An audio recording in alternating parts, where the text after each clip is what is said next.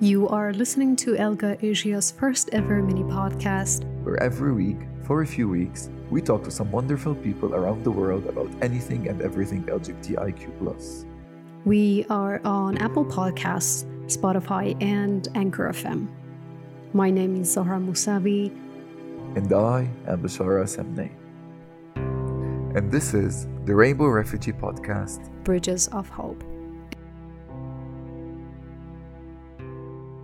Hello and welcome to another episode of Bridges of Hope.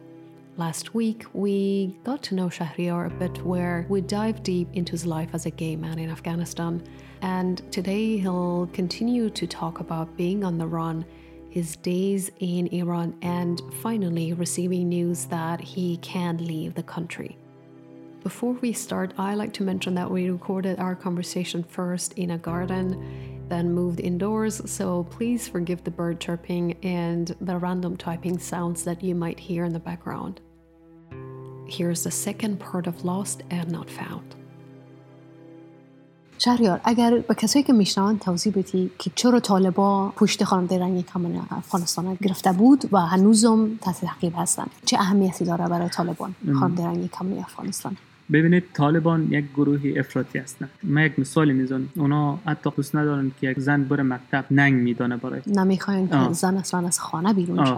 وقتی که اونا در جامعه دیگه ای نگاه میکنن، میبینن که همجنسگرا رواج است. میگن اگر داخل افغانستان این اتفاق بیفته، دیگه اسلام وجود نداره. اونا میگه شریعت با ما امر کرده که این گروه را باید نابود کنیم. اولویت ما هست.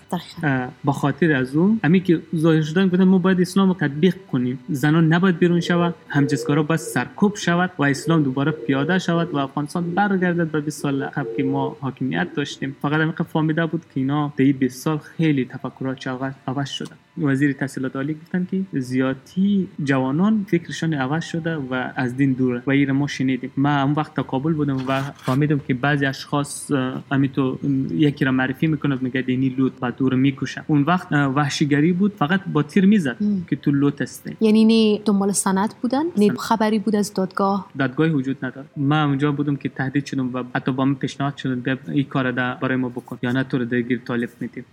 من مجبور شدم دوباره کابل ترک کنم بریم طرف هرات. یعنی من به فرار بودم.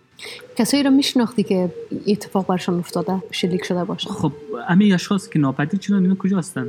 اونا به چه جرمی کشته شدن؟ بعضی خانواده سرساده‌شون بلند شدن که بچهای ما کشته شدن. دلیلش چی بودن؟ در حالی که اینا هیچ جرمی نکردن. اینا به خاطر چی داخل خانه‌شون یا داخل کوچه کشته میشن و یا اختطاف میشه یا شکنجه میشن؟ من در هرات بودم، متاسفانه که دیدم که شب آمد از چند شماره ناشناس زنگ آمد گفت میاییم پشته. من وقت پولی دستم بود مجبور شدم که ترک کنم. از اونجا شب تیکت کردم رفتم طرف نیمروز. بعد یک دو تا LGBT ها اونا پیش خود را انداخته بودن طرف ایران. فقط من در صفحه خود یک چیز نوشته کردم که از آن هر جای هستین خارج شوید، خود را نجات بدین، دیگه خلاص، دیگه طالب آمد. همین رو نوشته کردم و همین بلاک شد و صفحات همه از بین رفت. چون خانواده LGBT کم کم در افغانستان بیدار می شدن و بچه‌هایی که واقعا میفهمیدن که ما LGBT هستیم، یعنی فعالیتشان آغاز کرده بود. وقتی که من یک اطلاعات نشر میکردم اونا شوقی بودن یک اطلاعات از گوگل به دست بیاره و نشر کنه و یا حس خود بگه یا رنج خود بگه. همه چیز نابود شد. بعد من مجبور شدم که غیر قانونی وارد ایران شدم. در اینجا خیلی آزارایی دیدم. مثلا پشت ماشین قرار گرفتم، کمرم شکست، افتادم، پایم ضربی شد. در حالی که می‌خواستی وارد ایران شدی در مرز. بله، وقتی که وارد ایران شدم اونجا وضعیت خوب نداشتم. یعنی یک هفته من با کمر خود افتاده بودم، من جای خود بلند شدم. اصلا با ایران درست جامعه آشنایی نداشتم. فقط میفهمیدم که اینا با افغانی‌ها بد هستن. یک جامعه‌ای که از فرهنگ تمدن صحبت میکنه ولی از افغانی از مهاجر بدشون میاد. کمی وضعیتم بهتر شد و دوباره وارد فضا شدم و یک فیسبوک فیک جور کردم. دیدم که اصلا هیچ کسی در فیسبوک حضور نداره. اگر حضور داره تعداد کمی هستن که اونا جدید بلند شده بودن. وقتی که معلومات در مورد جامعه ازی پیدا کردم، یعنی این جامعه هم تفکرات شمول افغانستان قبل. با چند تا ایرانی صحبت کردم، اونا فعال حقوق دیگر باشون جنسی بودن، یعنی فعالیت میکردن در توییتر. من اونجا تازه با توییتر آشنا شدم و وارد توییتر شده بودم. بعد صحبت می‌کردم شما میفهمید که LGBT یعنی چی؟ با ما خندید، گفت من از وقت میفهمم. من گفتم خب ما با او آگاهی نرسیده بودیم. یعنی شما رسیدین، شما که کشورتان امن بوده باید میرسیدین. گفت این جوره هستن ولی مورد سرکوب هستن، مورد پذیرش دولت، جامعه، فامیل نیستن. همین بحثا شد که من فهمیدم که در هر کشور اسلامی مورد سرکوب هست و خشونتی که امروز در افغانستان بود این بدتر از کشورهای دیگه است. یعنی در افغانستان تو رو به هر نحوی گرفتار میکنه. فرد میاد با تو آشنا میشه، صحبت میکنه، چندین ماه همراه دوست است، وقتی بهش باور میکنه، اعتماد میکنه، میخوای باهاش ملاقات کنی، بعد همون شخص تو رو دستگیر میکنه. شما فکرشو بکنید یک نفر حاضر است که 2 ماه 3 ماه وقت خود رو تلف کند به خاطر دستگیری یک فرد، به خاطر بازی دادن یک فرد، به خاطر بادام انداختن یک فرد. شما فکر کنید این جامعه تا کجا پیش خواهد رفت. دگرباشان جنسی افغانستان بسیار وضعشان خراب است، اطلاع رسانی نمیشه، اونا نمیتونه که درس رو بخونه، تو میتونه باید در فضای مجازی خبر شود. خاطر از او وضع دگرباشان افغان متاسفانه فعلا تا حال خراب است. شهریار عزیز، ما تو یک وقفه میگیریم، دوباره ادامه میدیم.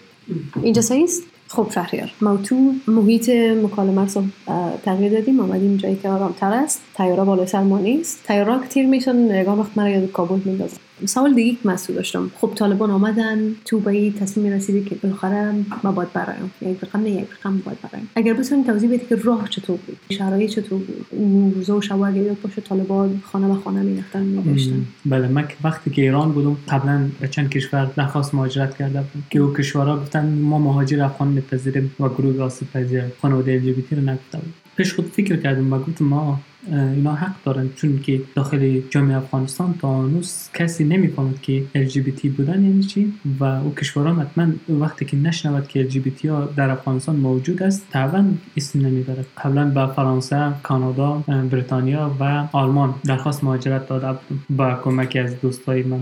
فکر من خیلی خراب بود، افسردگی داشتم پیش از هر اینکه دوستا رو نمیشناختم، ایمیلی با من میآمد، ایمیل ها رو نمیفهمیدم که ایمیل چی هست. در وضعیت کمی هر روز بهتر شد ولی دوباره بدتر میشدم و بعضی اشخاص بودن گفتن بیا ما با تو مصاحبه میکنیم صدای تو برسه. 2 فرد بودن که فکر کنم در خارج بودن، گفتن ما صدای تو رو نشر میکنیم، شاید بعضی کشورها به شما توجه کنه. بعد ما مصاحبه دادم برایشان، گفتم این تو وضعیتی دارم. شب بود که به من یک از دوستا بهشان گفتم که اما که جوابی نگرفتم. گفت تو یک بار ایمیل خودت چک کن. اونجا ایمیل کانادا اومده بود، بریتانیا اومده بود. یک ایمیل نشان دادم، گفت تبریک میگم تو قبول آلمان گرفت. من باورم نمیشد که من پذیرش گرفته باشم. از لحاظ اقتصادی هم یعنی بسیار ضعیف شده بودم، کمک‌ها برایم قطع بود، ارتباط خود درست با خانواده نکرده بودم و وضعم خراب بود. اون وقت گفتن من تو رو به یک سازمانی به نام سازمان الگوی آسیا تو رو معرفی میکنم و این همراه صحبت میکنه. خب اون وقت به من کمک شد از الگوی آسیا مقدار پول. اون وقتی بود که موضوع با تماس شدیم. آره، وقتی که من با شما در ارتباط شدم و شما گفتین که من با شما پول روان میکنم کمک است و ایرا دریافت کنید. ببینیم که اگر ایران قبول میکرد شما از ایران کار شما درست شود، اگر نشد مجبوریم بریم پاکستان. من چون غیر قانونی آماده بودم دولت ایران قبول نمیکرد. اون وقت بود که من تونستم کمک الگوی آسیا رو به دست بگیرم و طرف افغانستان برم. دوباره که وارد افغانستان شدم با طرز لباس پوشیدنی که من لباس داشتم و مدلی که میزدم چند بار گیر دادم. چطور بود یعنی این طرز لباس پوشیدن؟ شلوار میپوشتم، پتلون. بعد اینا گیر میدادن که این لباس کفری است، یعنی اونا میخواستن که پیران تو بند بپوشی. آره، پس گفتن این لباس بسیار قفت است، عوض میکنی. من سر مرز 2 سیلی خوردم و یاد دارم ولی به کسی نگفتم، به خاطر گفتم این عادی هست. آدم شکنجه میشه ولی نمیشه که همه چیز گفت و به اون وضعیت نبودم که همه چیز قصه کنم به کسی که من این تو برام گذشته. وقتی در هرات رفتم، از هرات بعد شب 6 صبح دوباره طرف کابل حرکت کردم. اونجا وقتی که در هتل رفتم دیدم که طالبان اعلان کردن که ما خانه در خانه میگردیم با یک بهانه جور کرده بود برای خودش. وقتی که وارد اون خانه میشد تمام اسناد، پاسپورت، تذکره اونا رو که بگذار کنار پاره میکردن و او خانه رو که برهم میرختن و میدیدن کسی اگر نظامی بود، اگر کارمند قبلی دولت بود، اگر برایشون مشکوکی میشد حتما در حقش کار میکرد، او رو با خود میبرد، ولو اگر زن باشه مرد باشه فرق نمیکرد برایشون. جالب اینجاست که وقتی خانه رو که تلاشی میکرد، هتل‌ها رو یکی بار میرفت که کدام فرد شب از کجا به کجا آمده. اطلاع چون اینقدر قوی بود که میفهمیدن که اینا بعضیا اگر در خانه نباشه در هتل‌ها میره. و من وقتی که در هتل آمدم من مجبور شدم که یک بیگ داشتم او رو بگیرم و از پشت هتل برم طرف جای دیگه، چون چون من همه اسنادای من بود، گوشی من به دستم بود که تمام شماره، تمام فعالیت اون چیزو همشون اونجا بود، مصاحبه ما بود و من فرار کردم طرف هتل دیگه. بعد کمک مالی شد اما کافی نبود. آره بازم کافی نبود برای من، چون قیمتی به اوج خود رسیده بود، تحریم بود، مواد غذایی وارد نمیشد، همه چیز افزایش یافته بود، اصلا پولی نداشتم. اولی که اگر ما پول هتل میدادم، پول موتر دادن نمیتونستم، اگر پول هتل میدادم، پول غذا رو دادن نمیتونستم. به این وضعیت بودیم و چندین دوست ما می وضعیت داشتن. بعد من گفتم من این راه هم میرم، اگر این قد راه را آمادم، این راه هم خودم میرم تا پاکستان. شب بود که ما با شما گفتم که ما موتر گرفتیم. وقتی که بیرون رفتم دنبال یک از دوستام که او دوستم LGBT بودن و او را من میخواستم با خود ببرم پاکستان و او هم قابلی آلمان گرفته بود. وقتی من پشت اون رفتم بیرون، اونجا 4 طرف من طالب گرفتن. یعنی فکر کنید که یک دشمن اینا گرفتن، یک فرد رو در کمینش بودن گرفتن. من تعجب کردم که اینا از کجا شدن. اینا به یک فرد ملکی چی کار دارن؟ بدونی که سوال جواب بکنن شروع کردن با شلاق زدن. چند تا شلاق زدن، شلاقایشان داخلشان سیم بود و اون شلاق جوری بود که اگر مخوردین جایش نمیموند، ولی همونجا جا آدم فلج میکرد. چند تا که زدن به بدنم، من بدن بخی بیهوش شدن.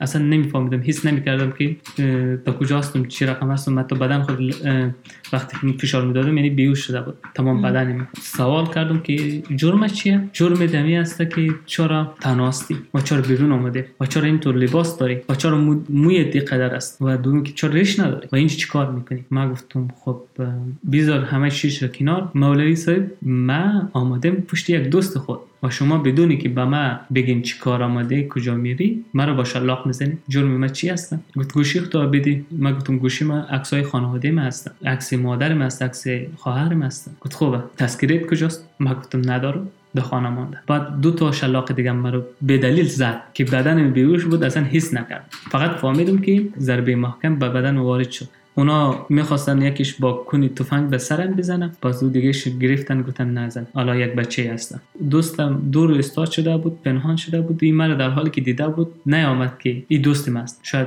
2 شلاق کمتر میزد، ولی من بازم خوشحال شدم که نیامد به خاطر که او رو میگرفت. بعد این دوستم رو گرفتم داخل هتل بردم، اونجا وضعیت خوب نبود. البته بازم کوشش میکردم خودم کنترل کنم و بدنم تقریبا بیهوش بود، اصلا از خود نمیفهمیدم. ساعت 2 بجه موتر پشتم آمد. پول موتر نصفش داده بودم، پول نداشتم، نصف دیگه‌ش گفتم برای شما میزنم. آدم خوب بود، چون یک زن بود کسی که هماهنگ میکرد و زن بسیار دلش سوخت به من. این پیشنهاد من قبول کردم، گفتم درست، ما جانت امانت میکنیم و تو رو میرسن. حرکت کردم طرف پاکستان. Next week, we'll be back with Shahriar again to discuss his days in Pakistan and eventually moving to Europe where he currently is living. Please check back in next week to hear the third and last part of Shahriar's story. This has been Bridges of Hope. I'll see you soon.